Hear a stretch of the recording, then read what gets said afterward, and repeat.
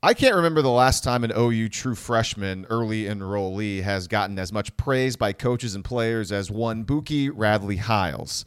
Ever since spring ball began, the hype around this guy has been off the charts, and that continued into last week during defensive availability. Kerry Cook said Buki is making a ton of plays in practice, and it's not always big-time obvious plays, but he's also just making smaller plays that can go unnoticed. Buki's play has made other players in the secondary want to step up their game. You heard that right. A D-back for Oklahoma who's never played a single college football snap is apparently playing so well in practice that guys who've been here before want to step up their game to match a true freshman early enrollee. Cook said Buki has been getting work not just at one position, but three positions: corner, safety, and nickelback. At one point last week, Kerry Cook said Buki is one of the guys where you only need to tell him something once, and he's got it. According to Cooks, Buki's ability to understand how to play multiple positions is incredibly advanced. In fact, Cook said it took Steven Parker until his senior year to learn how to play two positions well. A reminder, Buki is getting work in at three positions. Now, I think Buki is going to be a starter in the secondary on day one. I think Buki is the best defensive back Oklahoma has right now. Without even playing a down of college football, I think his high school tape just looks so good that it's clear to me that he is the best player. Is it possible a lot of this talk about Buki is hyperbole? Sure. We're not allowed to watch practice. Talk is cheap after all. But again, I can't remember the last time a player got this much hype as a true freshman early enrollee. Maybe Grant can help me out with that here in a moment. Hype is one thing. Actually playing well and being a difference maker in real games is another. I think Buki has the ability to be a big-time difference maker at Oklahoma. However, my biggest fear is this Oklahoma scheme and current culture of poor defense renders his abilities ultimately useless. Time will tell whether or not my fear is realized. I'm Lee Benson. This is West of Everest. Pump fake by Jones. Gonna go deep down the far side. Got a man open in the end zone. Stills grabs a touchdown. Kenny Stills. What a pair of hands. The importance of catching a football with your hands. A little pump fake, and it got Greg Reed to bite on it, and look how strong Kenny Stills' hands are to be able to secure that football. It's underthrown a little bit late. Look how strong he is to secure it and bring it down for a touchdown. Kenny Stills highlights our intro today. His touchdown grab midway through the fourth quarter against fifth-ranked Florida State back in 2011 served as the eventual game-winning score. Stills was fantastic on that September night in Tallahassee. 7 catches, 125 yards, and the deciding touchdown. Here in the fourth month of the year, we celebrate another former Sooner who wore the number 4 in crimson and cream. And with that, let me welcome you into West of Everest. Again, I am Lee Benson. Grant will join me in a moment. The spring game is this Saturday. More details surrounding the event has emerged since our last show, including team coaches, and it sounds like Grant will get his wish. We will get an actual football game at Owen Field. We'll cover all of that, plus which team should be favored to win the game. Definitely an April football podcast topic right there, no doubt. Also, I've got some sound for you all that I got from the Pro Football Focus guys. I'll play it. It's putting into perspective just how good Baker Mayfield is at playing the quarterback position, so we'll talk about that as well. But first, it's your weekly reminder that we are on Facebook. If you're on Facebook as well, please locate the West of Everest podcast page and give us a like. We appreciate you all who watched my opening take on Facebook Live. If you have any comments, questions, leave them on Facebook. We'll get back to you. Also, if you're listening to the show on iTunes, feel free to give the show a rating and or a review. And also, as you all know, you can email us. The email address is westofeverest@gmail.com. That's westofeverest@gmail.com. And finally, Grant and I are both on Twitter. I am at Lee Benson News 9. Grant is at Grant Benson 25. So with that, let's bring in Grant for the first time. I got 2 questions for you, Grant, to start the show. First of all, how's it going? And 2, Are you aware that Oklahoma had not one, but two all-time wide receivers on the field that night against Florida State? And then really not just that night, but all season. All right, Lee, first of all, question number one, how's it going? I'm doing fine. Thank you for asking. Number two, yes, of course, you're referring to Ryan Broyles as the other one, who is, for my money, still the best receiver in Oklahoma history. Well, the stats will certainly back that up. I mean, it's not even close. His number of receptions will probably never be broken. He's got 349 career receptions. Sterling Shepard is second on the list with 233. It's incredible. That's insane. One of the things, like, obviously this is dumb because, they played, 4 to 5 years apart, but it's too bad we never got to see a Baker Mayfield to Ryan Broyles connection in Crimson and Cream. How cool would that have been? And how prolific would that have been? That would have been insane. You know what? That would be insane. I'm going to have to maybe amend myself. This might not be a complete list. I went to the Oklahoma website to look at the career record book. And Sterling Shepard, this might not include his last season because under Shepard, it's high. This might be old. They haven't updated this yet, actually. Sterling Shepard is highlighted like he's still active. So that might be fake news. That Sterling Shepard might be a lot closer to Ryan Broyles than I just made it out to be. Potentially, but hold on, just give me 1 second. I'll let you know. He had 233 catches. It's not wrong. You're right. In his career? Yep. He had 45 in 2012, 51 in 2013 and 2014, and he had 86 in 2015. So you're right on the money. Okay, well, they need to update the record books, though, because it still says Sterling Shepard is active in this record book. And this is from the Oklahoma website, thesoonersports.com. Anyways, Kenny Stills is fourth on the list with 204 career receptions. So two top four receivers as far as catches go in that game. Stills had 24 touchdowns in his career. Sterling Shepard had 26. So. Who's third all-time? Is it Iglesias? Mark Clayton. Oh, of course. Silly. Mm-hmm. Iglesias is fifth.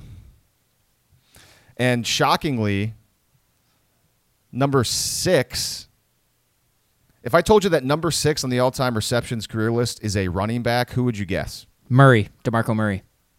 Ah, you'd be close, but it's not true. Really? I'm wrong there, huh? Who was it? It's definitely not Joe Mixon, so it would be Quentin Griffin. Q. Oh, I didn't know that he caught a lot of passes, to be honest with you. That was a long time ago. I mean, I was a young lad in those days.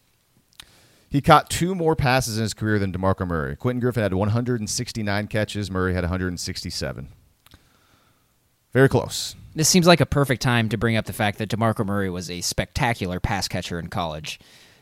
That fact is completely irrelevant to what we're talking about right now, nor does it really matter. But I just wanted to bring it up because he was just really a phenomenal college player. It's too bad that he was injured for a lot of his career, or at least it seems like in the most inopportune times he was injured. That was just a little too unfortunate.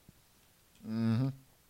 Obviously, the OU Florida national title game, the most obvious injury game. All right. That was a fun stroll down memory lane. And speaking of taking a stroll down memory lane, we've got some new details on the spring game that came out since our last podcast. And some former Sooners are going to be involved, Grant. We got Adrian Peterson and Trent Williams coming back to be honorary head coaches in the spring game. Peterson is the head coach of the white team. Trent Williams is the head coach of the red team. And they will have assistant coaches. AD's assistant coach will be Tony Jefferson. And Trent Williams' assistant coach will be Lane Johnson. So those are some 4 really big-time names coming back to be honorary coaches in the spring game. So that's something. That's interesting. We'll see if that moves the needle here and there with potential people wanting to go to the game. Also, something that I think you are more interested in, they've selected the rosters for each team, red and white, the coaching staff did, and according to the release, they tried to make the rosters as even as possible. And most importantly, though, the spring game will actually be a football game, a traditional format with traditional scoring. So is this what you wanted all along, Grant? Yes, I am very excited about the new details coming out today. I think it's a great idea what they're doing. I'm a football fan, man. I really like football. I really didn't like the format they've had. It seems over the last decade. I couldn't even tell you what they were doing, but it was definitely a weird scoring system where it's like everyone was on the same team, but it was quarterbacks or something like that who were on different teams. It was a mess. It was hard to follow if you were watching it on TV. The football was bad either way. So, I think this is going to be a lot easier to watch. It'll make it easier to follow, just so you know what's going on. So I think this is a step in the right direction. This was always something that I think is catered to someone like me and fans like me. I like football, and I want the game to be as close to a football game as humanly possible, because otherwise, that's really the only way that I think we can accurately gauge these guys' performance. And that's been one of my complaints about the spring game in the past, is that it's such a truncated and such a just kind of stripped down football game that you can't even get really an accurate representation about who's playing well and who's not. So I think this is really this is something I really like. I might even watch the game now just because this might make it a tad more watchable. All right, so I'm looking back at this article written in 2012 from Jason Kersey at the Oklahoman, who is now a writer for The Athletic, I believe. And it's about scoring, the scoring system for the spring game, because I heard you talking about that a second ago, and it made me realize that I had no idea how they scored games either. And so this is from, again, 2012, so a long time ago, but I would assume that they kept this the same way throughout all these years under Bob Stoops. And here is how the spring game scoring was back then. It says the offensive scoring is just standard, so I guess that's just whatever you get, regular football. But for the defense will get 6 points and an extra point attempt for touchdowns, but will also get 3 points for fourth down stops, missed field goals, and turnovers, and will be awarded 2 points for sacks. It's incredibly confusing, like you said, and it makes you wonder why this was ever a thing to begin with. And I'm sure other schools, I'm not sure, I know other schools do similar things like this because this is the way spring games are, but I'm with you. I like the idea that it's going to be a regular football game. It'll be a lot more easy to understand what's going on, and that's even mentioned in the press release. Is like, yeah, that's the whole point, is that they're trying to get to the fans, understand what's going on, because everyone going to the game knows what it's like to watch a regular football game, and they understand how football works. It's an incredibly simple game, so if it's just two teams playing a real regular football game, that would only add to the interest of the game, I would expect. So the old scoring system was certainly weird, and I'm glad it's gone.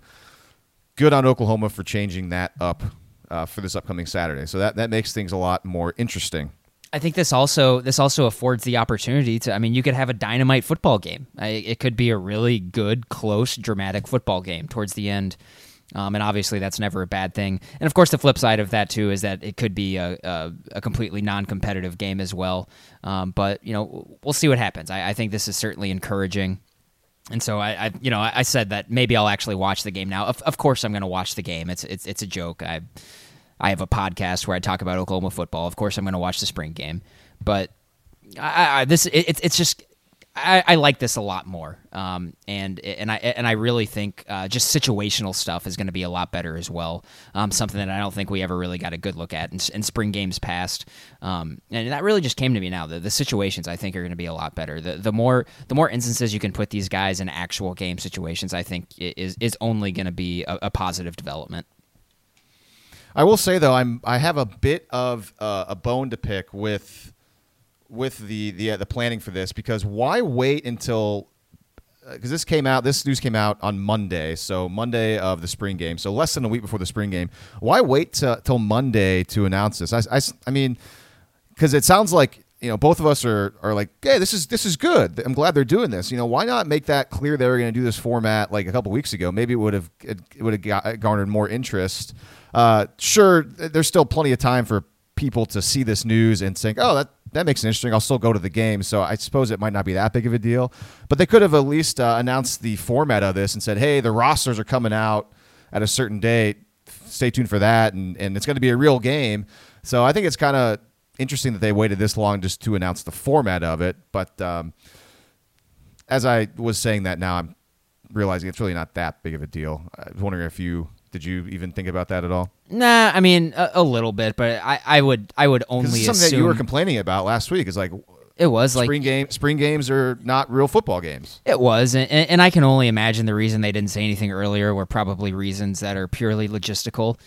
For instance, it wouldn't surprise me if they had to wait to secure, AD and Tony Jefferson and Trent Williams and stuff like that. I'm sure they had to, be on the same page there. I wouldn't be surprised if that was the reason why. And or they could have just decided to do it the week of the game. Who knows? But I would just assume it was a logistical thing with them securing kind of just the appearances of the former players is what I would guess. And speaking of those former players coming back to coach, I wonder if there's any other tricks up their sleeves. Will we see Adrian Peterson in a uniform on Saturday playing in the game? Come on. He's a free agent now. He's not on a team. Why not? I don't know. I can't imagine if people would get injured or something. That would be stupid. Yeah. But sure. it'd be awesome. It'd be so fun. Something I wanted to bring up when the four players who are going to be acting as the honorary coaches were announced. Obviously, you have Adrian Peterson, who's a free agent, but the other three, Jefferson, Lane Johnson, and Trent Williams, those are probably the three best professional Sooner players in the NFL right now. Would you agree? Let's see. Lane Johnson certainly up there. Trent Williams. He's been Trent Williams is the best professional OU has right now. He's kind of just been set on that Redskins O-line. Well, he's been he's been the best left tackle in the world for about 3 or 4 years now. He's been that good? Yeah. Oh yeah. I don't watch offensive line game film, so I don't really know. Yeah, it's basically him and Joe Thomas, and then now Joe Thomas is not a thing. So Trent Williams. What about who's on the Jaguars? Who's the player on the Jaguars? That's really good in the Colvin secondary? is no longer on the Jaguars. He plays for the Texans now, but yes, he's also had a very good career up to this point. Behind these players, it was if I had to rank them right now, I'd probably go Trent Williams, and then Lane Johnson, and then Tony Jefferson, and then right after him, I would probably put let's see here, someone like Kenny Stills probably after him. And then maybe like a DeMarco Murray, Joe Mixon mix. I would say. Yeah, that's some good names.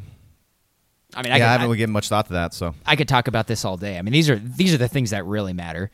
Ranking the Sooner players in the NFL by quality. Mm-hmm. Yeah, I'm with you 100%. Let's talk about some of the current players on the roster, not the old NFL guys. What do you think? How about this? All right, so I broke down. There wasn't really a good transition there. Pretty classy. So we got a white team, we got a red team, and we got rosters for both these teams. And let's go over these rosters and decide on which team should be favored, which team is better. So the obvious is, which team does Kyler Murray play for, which team does Austin Kendall play for. So we'll start with the white team. This is Adrian Peterson's team, and that's Kyler Murray's team. So here we go. We got Murray at quarterback. At the running back spots, we got Trey Sermon, Marcellus Sutton, and TJ Pledger. Jeremiah Hall is in there at fullback. Wide receivers on the team, Marquise Brown, Michael Jones, Lee Morris, A.D. Miller, and Miles Tease. There is no tight end on this team. On the offensive line, we got Jonathan Alvarez, Adrian Ely, Quinn Mittermeier, Drew Samia, and Eric Swinson. So pretty solid offense there. Offense looking good. Now let's go over to the defensive side of the ball. We've got Amani Bledsoe on the D-line, Dylan Famatau, which we'll have to figure out how to say his name because I think he'll get a lot of playing time this upcoming year. Addison Gums is like a defensive linebacker, kind of hybrid kind of guy there. Marquise Overton, and Ronnie Perkins on the D-line. At linebacker, Ryan Jones, Kenneth Murray, John Michael Terry, and Levi Draper. And in the secondary, we got Parnell Motley, Buki Radley-Hiles, Robert Barnes, Starlin Baldwin, and Miguel Edwards. So the white team looks pretty good. That is a solid white team. Now I'll go to the red team. Of course, at quarterback is Austin Kendall. Running backs, Rodney Anderson and Kennedy Brooks. At fullback is Carson Meyer. Wide receivers for the red team, CeeDee Lamb, Charleston Rambo, Jaquaylin Crawford. They have Grant Calcaterra at tight end. On the offensive line, Bobby Evans, Cody Ford, Creed Humphrey, Ben Powers, and Logan Roberson. I'm not sure if it's Roberson or Roberson. On the D-line, it's Neville Gallimore, Mark Jackson, Tyrese Lott, Kenneth Mann, and Jalen Redmond. At linebackers, Curtis Bolton, Caleb Kelly, and Brian Mead. And in the secondary, you got Khalil Houghton, Patrick Fields, Trey Brown, Justin Broyles, Trey Norwood, Chance Sylvie, and Jordan Parker, although I'm not sure if Jordan Parker will actually be able to play. That is unclear at the moment. So those are all the teams. I know it's a lot of names I just rattled off there from each side, but just off the top of your head, Grant, which team is better? I honestly don't know. I think it is obvious that they tried to make them as even as possible. So I look at them. You think, Murray has the heads up on the quarterbacks, but I think, the rest of the white team offense leaves a little bit to be desired. Of course, you got Marquise Brown there, but it's definitely the second team offensive line there, minus, Drew Samia, everyone else. And I guess Adrian Ely also might be the starting right tackle. But I think just kind of especially on the red team, the offense is a lot better. You have, Bobby Evans and Ben Powers are the two best offensive linemen on the team. That team has Calcaterra. The team has Lamb. It's mentioned it has Rodney Anderson as well. So, and I think the two defenses look to be fairly even. It definitely looks like they went kind of position group by position group. So, for instance, looking now, the white team, the defensive line is better than the red team's defensive line. Also, the white team's linebackers are much better than the red team's linebackers. It's actually, so now that I look at this, it kind of seems like, and they gave the red team the more experienced defensive backfield. But other than that, I guess now to answer your question, I would say I'd say the red team is actually probably a little better, just because they have, they're a little better in the offensive trenches. But yeah, I'm struggling. I think these teams are actually pretty even, to be honest with you. Going into this, I was going to say no question the white team is better, but now after listening to you talk and me kind of scanning over the teams a little bit more, it is pretty even. I mean, you could do the easy thing, because we both think, and not just us, everybody thinks or knows or predicts that Kyler Murray is going to be the starter over Austin Kendall. So you can always base it, hey, quarterback's the most important position on the field. Therefore, the white team is better because Kyler Murray is the quarterback of the white team. But yeah, I'm trying to look at everything else. I mean, offensive line, sure, there's more experience on the red team.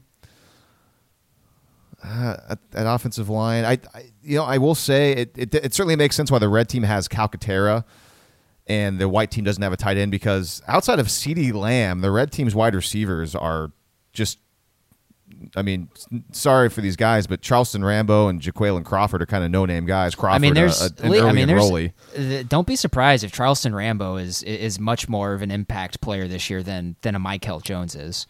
I'm being serious there. So I think Charleston Rambo is a more talented player than Michael Jones. So I know we haven't seen him on the field yet, but the red team I think is really good on offense. With Rodney Anderson, and I think the wide receivers are all athletic, and I know Jaqualine Crawford's a true freshman, but Charleston Rambo, there's lots of talk that he's really coming on, and then CeeDee Lamb, he's the best receiver on the team, and then there's Calcaterra, and when you add in Bobby Evans and Ben Powers there too, I think I think the red team has a bit of an advantage in this game, just a small one. So. Oh, do you have something else to say? Well, and also too, looking at the defensive backs on the white team, they're just all very young. So you got Motley, who is nice for the white team, and there's Bookie too, but Robert Barnes isn't playing. And then who is it of Starlin Baldwin and Miguel Edwards who's been out this spring? I'm not aware of either one of those guys being out. I know Barnes has missed time. Barnes should be ready to go. Oh, okay. So they are playing. I thought the words were that Barnes and Sylvie just weren't practicing this spring. Well, the update that I have, most recent one from last week from Kerry Cooks and Mike Stoops, is that Robert Barnes has a hamstring problem, but it's not a big deal and he should be fine.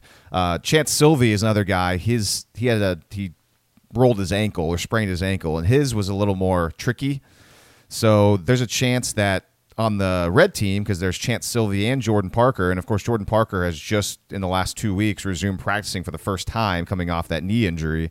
So there's a chance that Parker isn't going to play, and Chance Sylvie, if his ankle is still acting up, he might not play. So and then also what happens with the linebackers on the red team? So the ones that we have listed here: Curtis Bolton, Caleb Kelly, and Brian Mead. Well, Caleb Kelly is out he's not playing, right? Oh, that's right. Yeah, he was he missing the whole? Yeah, because he was. Yeah, we talked about how he was injured all of last year, and he had surgery. Yeah, so they're really hurting at linebacker. And then, so as I say, I'm looking at other linebackers on the red team. You have something called a Travis DeGreat, who is a redshirt freshman linebacker. Apologies to Travis if he's listening to the show. Let's see here. What else?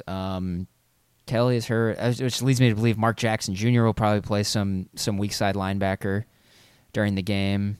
There's Brian Mead, like you already mentioned. Yeah, and then Jalen Redmond will play the jack position. I'm certain. So yeah, not red team is kind of hurting for linebackers. Yeah, I'm glad you brought that up. I totally missed and forgot about Caleb Kelly being out. So yeah, that's huge. I mean, the linebacking core on the red team was already incredibly thin, and they don't really have a whole lot of linebackers. So that makes it interesting as well. So that leads me to believe you're going to see a lot of. Yeah, you're going to see a lot of Mark Jackson and Jalen Redmond probably playing linebacker as well.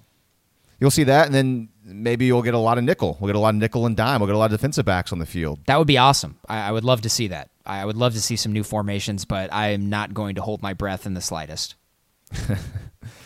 Let's play another fun exercise, or let's do another exercise. I know over at Sooner Scoop, Eddie Radosevich, he's a good Twitter follow for Oklahoma fans, and he put his opening line for the game, his spread, if you will, for the spring game, just in jest. And he's got Trent Williams' team, which is the red team, favored by 5.5 points. Now, if you were Las Vegas and you had to make a line for this game, what would you make the line? Who would be favored? Who would be the underdog? I take the red team by like 2.5, something like that. It would be close. I just think I think the red team is clearly better on offense. I think is where they just have a huge advantage.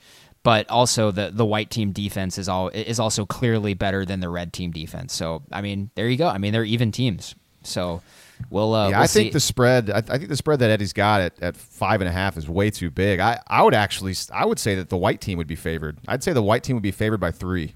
Yeah, and I wouldn't. I don't think that's crazy. It's mainly Kyler Murray. Yeah, and I wouldn't even say it's mainly Kyler Murray. I mean, what is Kyler Murray going to do, really, Lee? I mean, if he's touched once, he's down in a game. So like I don't. It's what I mean. Ooh, yeah. That's pretty sharp. Outside of thought there, I don't know if Kyler Murray is going to be a huge threat running the ball in this game, just because when it's two-hand touch for the quarterback, that really does take away some of the effectiveness of the quarterback run game. So actually, I'm totally gonna switch this, and I'm doing this on the fly. These rosters just came out just hours before we were on here. It's kind of the first time really digging into these. These rosters came out on Monday. They did a whole 24 hours. Did they really? Interesting. Check this out. You know what, man? When you're an adult working in the world and you get busy, it just kind of, some things happen. What day is today? Is today Tuesday? Mm-hmm. Yeah, we record these on Tuesdays. Yep. Oh, it's the dog days of April, I'm telling you. But actually, Lee, I'm going to say the white team should be favored and here's why. We have talked ad nauseum, or at least over the last month or the last couple weeks, about how defense is always ahead of offense in the spring, in these scrimmages, always. The white team has the better defense. I think they clearly have the better defensive roster in this game. And I'm just going to continue to go with that logic that the defense is kind of always ahead in situations like this. So I'm just going to favor the team that looks like they have the best defensive players, and that's the white team. So I'm going to take the white team as a 1.5 point favorite. But I think they have a little more. They have some. They're definitely going to have some challenges containing some of the offensive weapons on the red team. Mostly, the Rodney Anderson, CeeDee Lambs, and the Grant Calcaterras of the world, and also you got two high NFL draft picks blocking on that offensive line as well. So this is going to be an interesting game. I am talking myself into actually being excited about this game, Lee. I'm just ready to watch some OU football. I think that was a really good handicap of why the white team should be favored. As we were talking about this, I might have to go ahead and contact Eddie and say, hey, how about you got the red team favored by 5.5 points? I will gladly take the white team plus 5.5 in a friendly wager. I might have to just see if he's up for that, because I think that he has mishandicapped this game. I think the wrong team is favored, and I think there's a lot of value on that white team. And also, another thing could happen is that this is a spring game. We have no idea what's going to happen. It could just be a cluster, you know what, and it's just terribly ugly football, and nobody deserves to win, which is generally how every spring game has ever played out in the history of spring games. So we'll see. I don't know. Maybe this one will buck the trend. Tune in to find out. Absolutely. 1:15 on Saturday. What is the most interesting storyline of this entire spring game to you? Is it, will Oklahoma get 80,000 people in the crowd? Is it something to do with the actual game? Is it the ancillary events like Marquise Brown running a 50-yard dash or Lincoln Riley kicking field goals? What is the most interesting thing to you about this whole event? The most interesting storyline of this game, Lee, by far, is the amount of high-level recruits that are going to be in the stands. That's why this game is important. I know, and we've talked about this a lot, and I know they're really trying to to do all these bits to get people out, and the stuff that we've seen this week, like I've already said, I really like. But when it comes down to this weekend is big because of the recruiting aspect of it. Lee, I think I've already said. I mean, they already have a handful of 5-star guys who are going to be there on Saturday. Maybe even more coming as well that haven't confirmed. So it's huge. I mean, this is how we saw in the Rose Bowl last year, and we saw in the national championship game with Georgia and Alabama. You got to improve the talent on the field if you're going to compete with those guys play in and play out. And this is huge. Just a massive recruiting weekend. And sure, the part of the story is, are they going to be able to get the 80,000 they want? But the reason why that is important is because of how important this is for recruiting. So the game takes a backseat to this. This is just a massive recruiting weekend. For me, I will look towards more on the field action. I am really looking forward to, even though it's just a spring game and it doesn't matter all that much, I want to watch Buki Radley-Hiles play football. I'm interested to watch this guy play in a somewhat competitive scenario and atmosphere. First time we're going to see him not high school tape. First time we're going to see him going up against college players. From what I've seen in his high school tape and the way he's been described and talked about for the last month, this guy I think is going to be really good. And I want to see if he looks as smart on the field, as athletic, and just as nuanced, playing whatever defensive back position he ends up playing for the white team. So I'm really interested to watch Buki play football. I think he is, out of all the players on the field on Saturday, he is the one that I am most looking forward to seeing how he performs. So, how about this? So last year, if you remember, Grant, did you watch the spring game at all last year, or did you kind of just skip over it? I watched highlights. Okay. and just read what people were saying about it.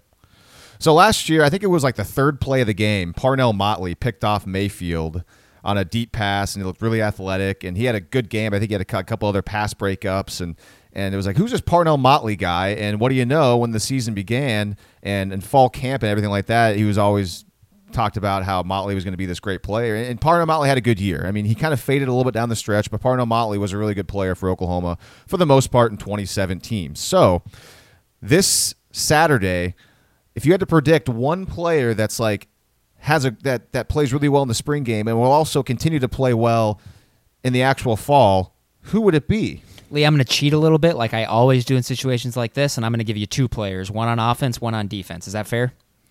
Yeah, okay. Sure. Guy on offense, I think, is going to be Charleston Rambo. I just mentioned him about 10 minutes ago. He's a guy who, if you just go back and look at his high school film, he's a guy who's got a lot of ability. Had to spend a year as a redshirt so the green light could come on.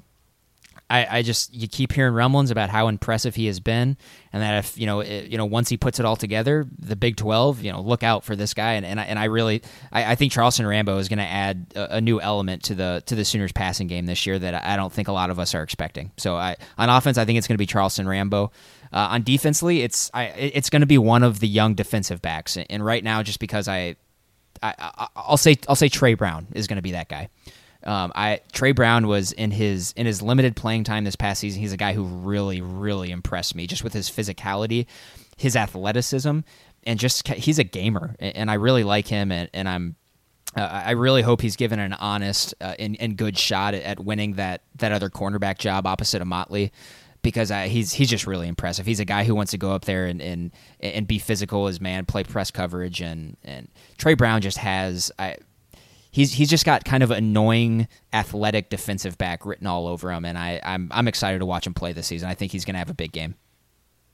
Yeah, I'm going to cheat as well because, one, I think Buki's going to have a good game, and I think he's going to be really good next year. And so that's kind of boring because he's supposed to be pretty good. I'm going to go with other defensive backs as well. I think I can see Justin Broyles looking really good. Just have a hunch. And then on the defensive line, and you and I vehemently disagree on this guy, I think Kenneth Mann's going to be a very important part of this team. And so I can see him having a good game. And Doesn't I think have a position. Doesn't have a position. He does. He does. And he was getting talked up by Neville Gallimore the other day. So I don't. Cool. Yeah. I hope he has a great year. But he's a 4-3 defensive end in a playing for a team that runs a 3-4. So I don't.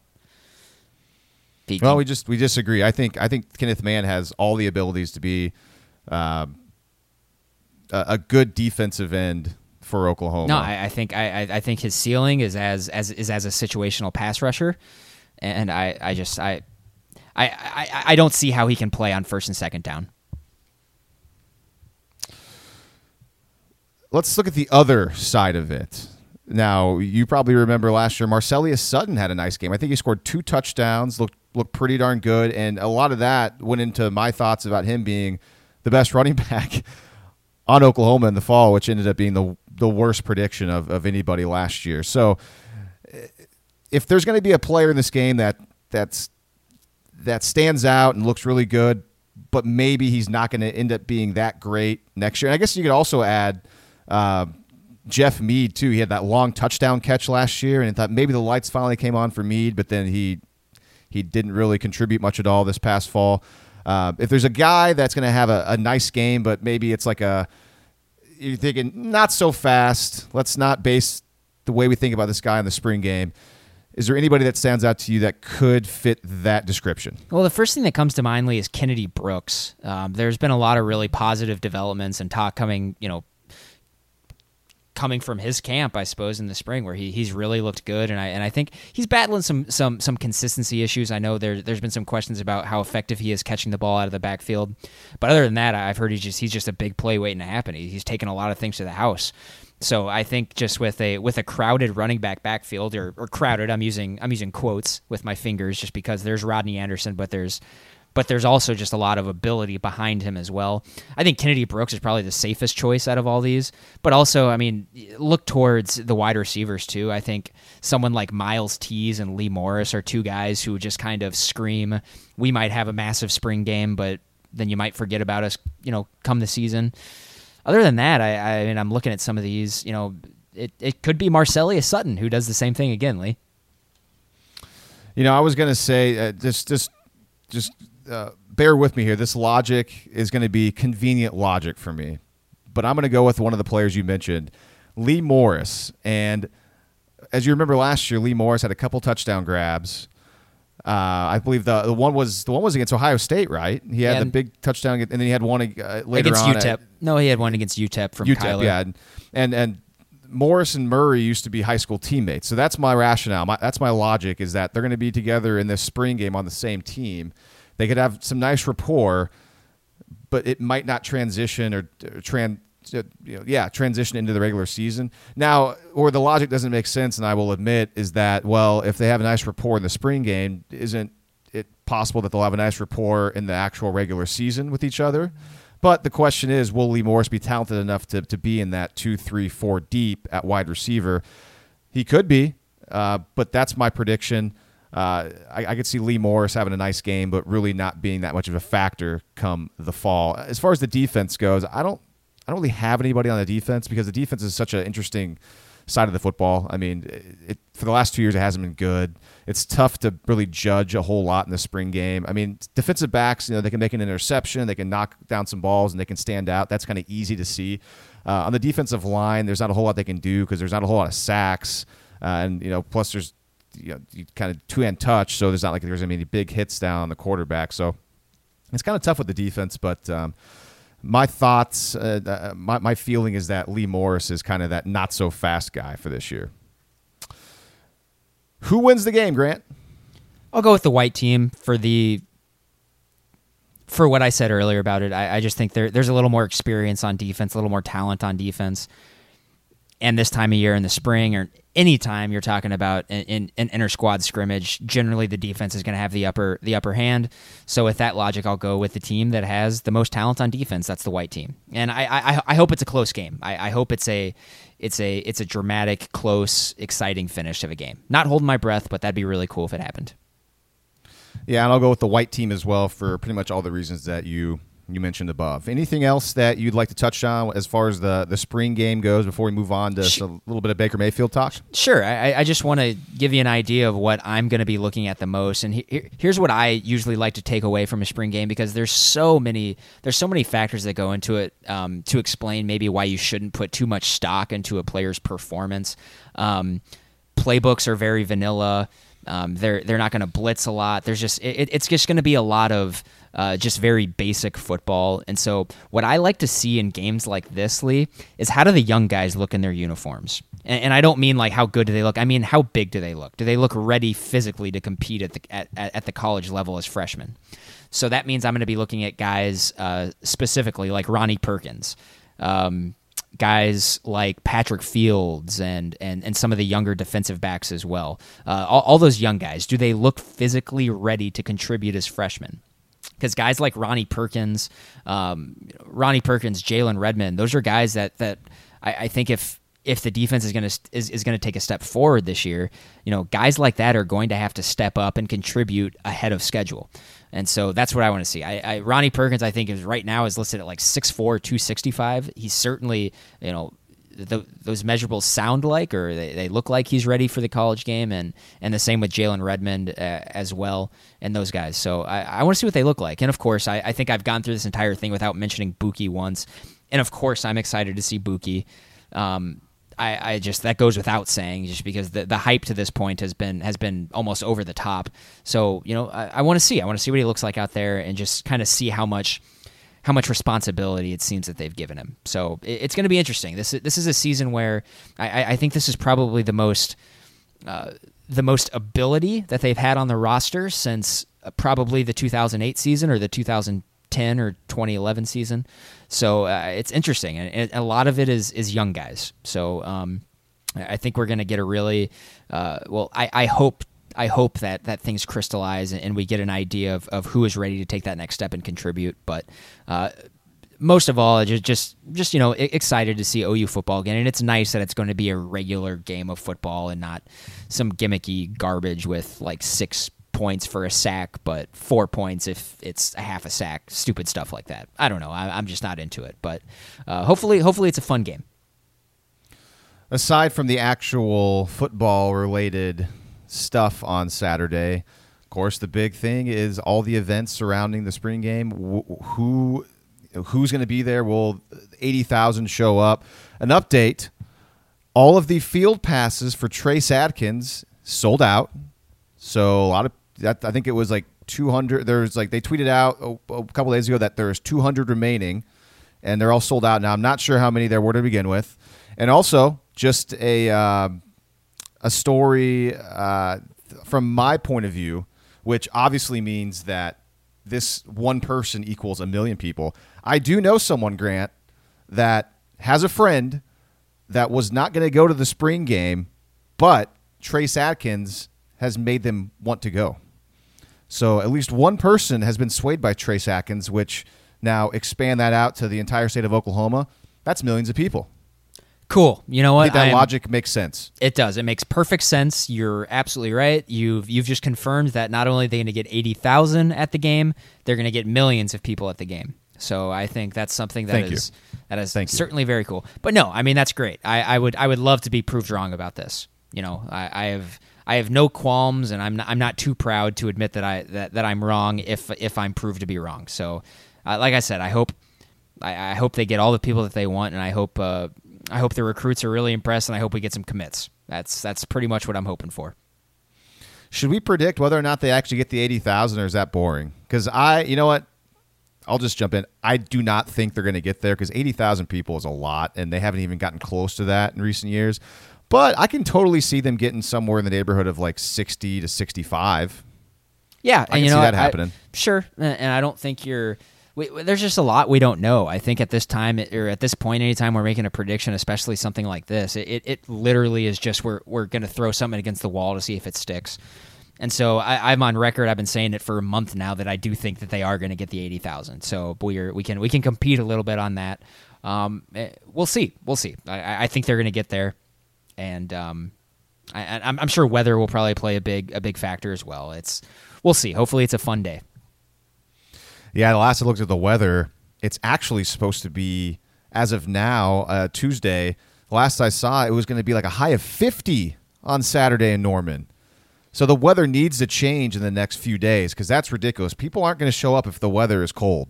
Yeah, that would be a negative development. That's for awful. Sure. Did not see that. I mean, I'm sure when they planned for April 14th, they did not even consider that the weather might be cold because middle of April in Oklahoma, it should be at least in like the mid to high 60s at the very least. All right, let's move on to a little NFL draft and Baker Mayfield talk. And by the time you're listening to this podcast, we'll be about 2 weeks away from the draft. The first round is Thursday, April 26th. We've been talking about the draft for what seems like forever, and not surprisingly, a lot of the draft topics are about the quarterback class. I think Baker Mayfield is the best quarterback in this draft, and it's not just because I'm incredibly biased towards Mayfield in Oklahoma. It's because of what I've seen with my eyes from Mayfield compared to the rest of the field. Now, the guys over at Pro Football Focus also really love Mayfield. You may remember about a month ago or so, maybe a little longer, we went over an article written by Sam Monson, who works at Pro Football Focus. It was an article that described just how good Baker Mayfield was during his career at OU. Now, I've got some audio to play from a couple of the Pro Football Focus guys, Monson included, as well as Steve Palazzolo. Here's the setup to the soundbite you're about to hear. They're showing a blind resume of two different quarterbacks. The stats included are passer rating when under pressure, passer rating with a clean pocket, and passer rating while not performing a play-action pass. Now, obviously, you're listening to this, so you can't see the numbers that they're showing, but all you've got to know, really, is that the numbers for Door A are at least 10 points higher in each category compared to the numbers in Door B. So I'm going to play this audio. It's just about 2 minutes long, and I think it's really good and informative about Baker Mayfield. So we have Door A and Door B. Door A, some pretty incredible numbers, 116.1 passer rating when pressured, 134.3 when clean. We have A versus B. These are single-season numbers right here. Looks like Door A might be the better player, but when we unveil what they are, what do we see? It's A is better than B, but A is only Baker Mayfield. It's Baker Mayfield's career against the best season of the rest of the draft class. This is incredible. This is what we've been saying all along. Baker Mayfield isn't just the best quarterback in this class. No matter what way you stack the numbers, you can't get anybody else close to him. Baker Mayfield's career is head and shoulders above the best single season of any of the other guys that are top prospects. He is statistically an absolutely mind-blowing quarterback. So this is his career passer rating under pressure against just Sam Darnold in 2016, against just Mason Rudolph in one season, against just Sam Darnold in 2016 when it comes to non-play action. And these are key areas as well. The more we've really gotten into the analytics and the predictive nature of our quarterback stuff, the most important thing is playing from a clean pocket, hitting open throws, doing a lot of the stuff that we think is considered easy in those non-play action passes, because those are your third and longs, those passes where the defense pretty much knows you're passing. Mayfield is excelling in all of the right areas to project to the next level. Yeah, and critically, under pressure, it's not the most predictive of stats, but at some point, when you're like Baker Mayfield and you are well over 100 in terms of pass rating every single season when under pressure, it's time to start saying that particular part is predictive as well. Look, Mayfield had a little bit of help in that Oklahoma offense, but when he had to do the tough stuff, he did excel under pressure, clean pocket, third down and long, didn't matter. That's why Baker Mayfield is our number one quarterback. So a lot of really good stuff there, I thought. And again, obviously you're listening to this, so you couldn't see the numbers, but the Mayfield's numbers were at least 10 points higher in all those categories than all the quarterbacks in the draft, and that's for Mayfield's career. And just to kind of add more to Baker Mayfield, I've listened to this podcast from a guy on the Colin Cowherd network. His name is John Middlecoff, and if you remember last week or 2 weeks ago, whenever we talked about Wonderlic scores, he was the guy that leaked some of the Wonderlic scores, and I enjoy him. I think he's interesting. He's got some good takes on the NFL and college, and he was talking about Mayfield the other day on a podcast I was listening to, and Middlecoff said something that we've said before on this podcast, is that, hey, I mean, Can we just admit, and this is Middlecoff talking, I'm paraphrasing, he said, can we just admit that if Baker Mayfield was 6'3", this wouldn't even be a discussion? He'd be by far easily the number one quarterback in this draft. And that's basically what you and I have been saying for a month, Grant, and longer, is that the only reason that there's a debate at who's the best quarterback in this draft is because Baker Mayfield is 6'3" instead of 6'3" or 6'4". So I know a lot of stuff there for you to unpack, but I'll let you decide on where you want to jump in and talk about Baker Mayfield. Yeah, I agree, and I think we've talked about it on the show for nearly 4 months now. That's our opinion, and we think Baker Mayfield is better than all those other guys. We're going to find out, one, where he's drafted in about 2 weeks, and then we're going to find out in about 9 months whether, who's right, or at least, based off of rookie season performance. So I think we're getting to the point now where, the evaluations really have been done, and I think people have just kind of have gone back and forth so much on this stuff, and now I'm getting to the point where I'm just anxious to see how it plays out. I think it's getting really interesting. I don't know if I've ever seen a draft season where there's been more moving around. I feel like there's been a lot more trades before the draft this year than any other year I can ever remember, and that makes things really interesting. Hell, Lee, what if the Patriots move up and take Baker Mayfield? I've seen talk of that maybe happening. Well, yeah, Jason LaConfora, one of the NFL writers, I can't remember what outlet he writes for, but I've heard about that guy forever. He's been writing about the NFL forever, and yeah, it was, I think, last week where he just had a hunch. It sounds like he doesn't have any inside info. He wasn't talking to anybody, but he has a hunch that the Patriots like Baker Mayfield, and the Patriots could potentially try to move up in the draft to try to get a quarterback. And that quarterback, again, his hunch is that they like Mayfield more than anybody else, because now, of course, the Patriots have 2 first-round picks that, in theory, they could make a move up in the draft and get the next quarterback that could potentially be Tom Brady's successor, which the idea of Baker Mayfield potentially being Tom Brady's successor is a cool thing, obviously, and also kind of a really bad thing, because you never really want to be the guy that follows up the legend. You never really want to be that guy. You want to be the guy that follows up the guy, because it seems like if you follow up a legend, you're destined to maybe not fail fully, but you're always going to be potentially compared to that legendary quarterback. And Tom Brady's the best quarterback that's ever played that's ever played the position. So it would be incredible. I mean, if there's anybody that could take the pressure of that, it's probably Baker Mayfield, just because he's always had to prove himself throughout his entire career, and he would love the challenge of that. But still, that's a tall task. The only upside to that is that you'd be going to an incredibly steady, elite organization, which would be a very good thing, obviously. And sure, I mean, this is all speculation at this point, but it's fun to talk about, and that's what the entire draft season is just speculation. So it's fun to talk about. But yeah, it would certainly be an interesting scenario for sure. And then I suppose, really, I mean, the only example I can think of someone following a legend and succeeding is Aaron Rodgers right now with Brett Favre. So that's a good point. And Aaron Rodgers is superior to Brett Favre in pretty much every single way. I can't imagine that would happen with Baker Mayfield and Tom Brady, but certainly interesting. I mean, that'd be a hell of a story for sure. The Patriots moving up in the draft to draft Baker Mayfield to replace Tom Brady would be a hell of a sports story. Oh my God. And also too bad with all the injuries, but Andrew Luck was doing pretty darn well following Peyton Manning, but just the whole team around him is just such a disaster, and then the health is an issue. But Andrew Luck's a guy that, in theory, if he can get healthy again, he could be one of those guys when all said and done is like, okay, he came after a legendary quarterback and was also pretty successful as well. It's just a Super Bowl for the Colts seems so far away at this point. Well, yeah, he's gonna need a front office and a coaching staff to help him out, and that is still seeing whether or not that's going to materialize.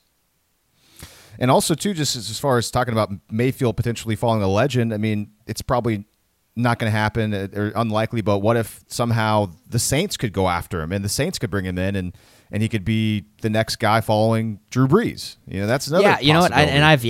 I've seen talk of that kind of die down a little bit once it's become fairly clear that Mayfield is almost certainly going to go in the top 10. So I mean, we'll see. It would be cool. I mean, I guess in terms of fit, I can't really think of a better fit for Baker than New Orleans, like I've been saying for months, and then now New England, which now seems like a new possibility. So it's 2 weeks, man. I'm getting really excited for the draft. I love the draft. The draft is just spectacular TV.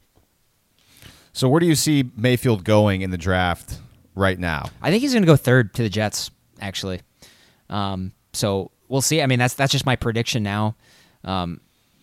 It seems like there's always... It certainly seems like that's where the wind is starting to blow. Yeah, and I think there's, and a lot can happen. I mean, who knows? Someone could jump up and take the Giants pick and trade with them, and just so much can happen, and that's why I'm excited for draft night. Just what an incredible night of television that's going to be. You can hear in my voice, I am fired up for that.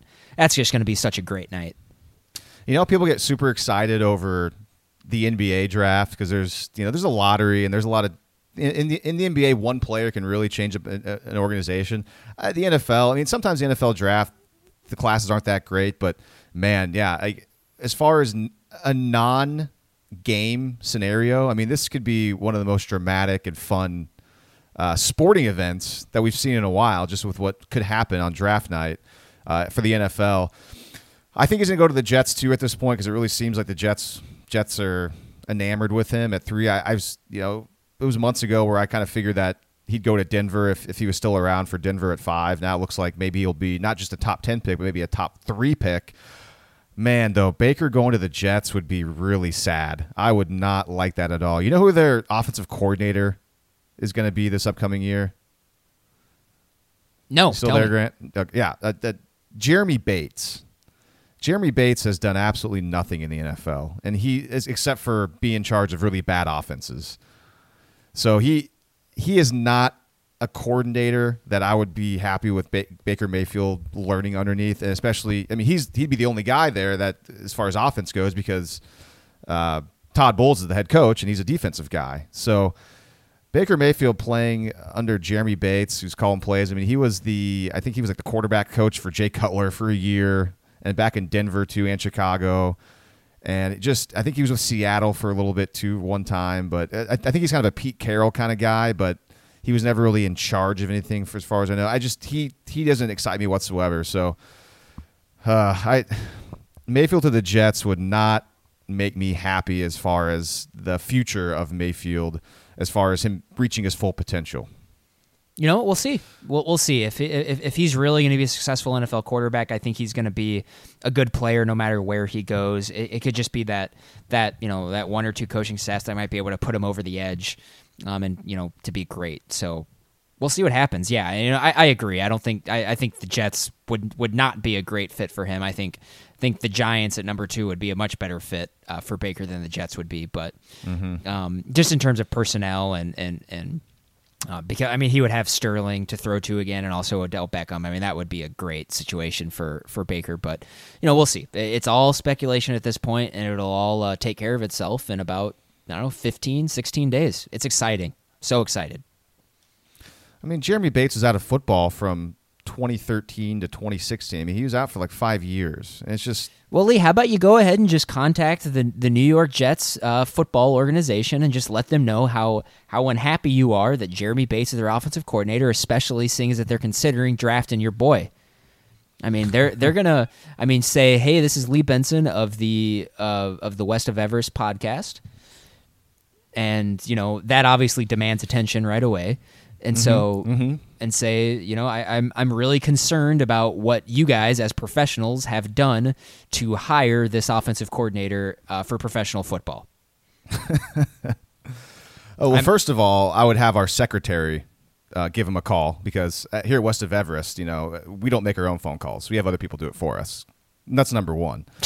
Number two, I would certainly voice my displeasure, and I would ask to speak to Mr. Bates on the phone, which I'm sure they would just direct me right away. And I would say, excuse me, Mr. Bates, can I talk to you in private for a second?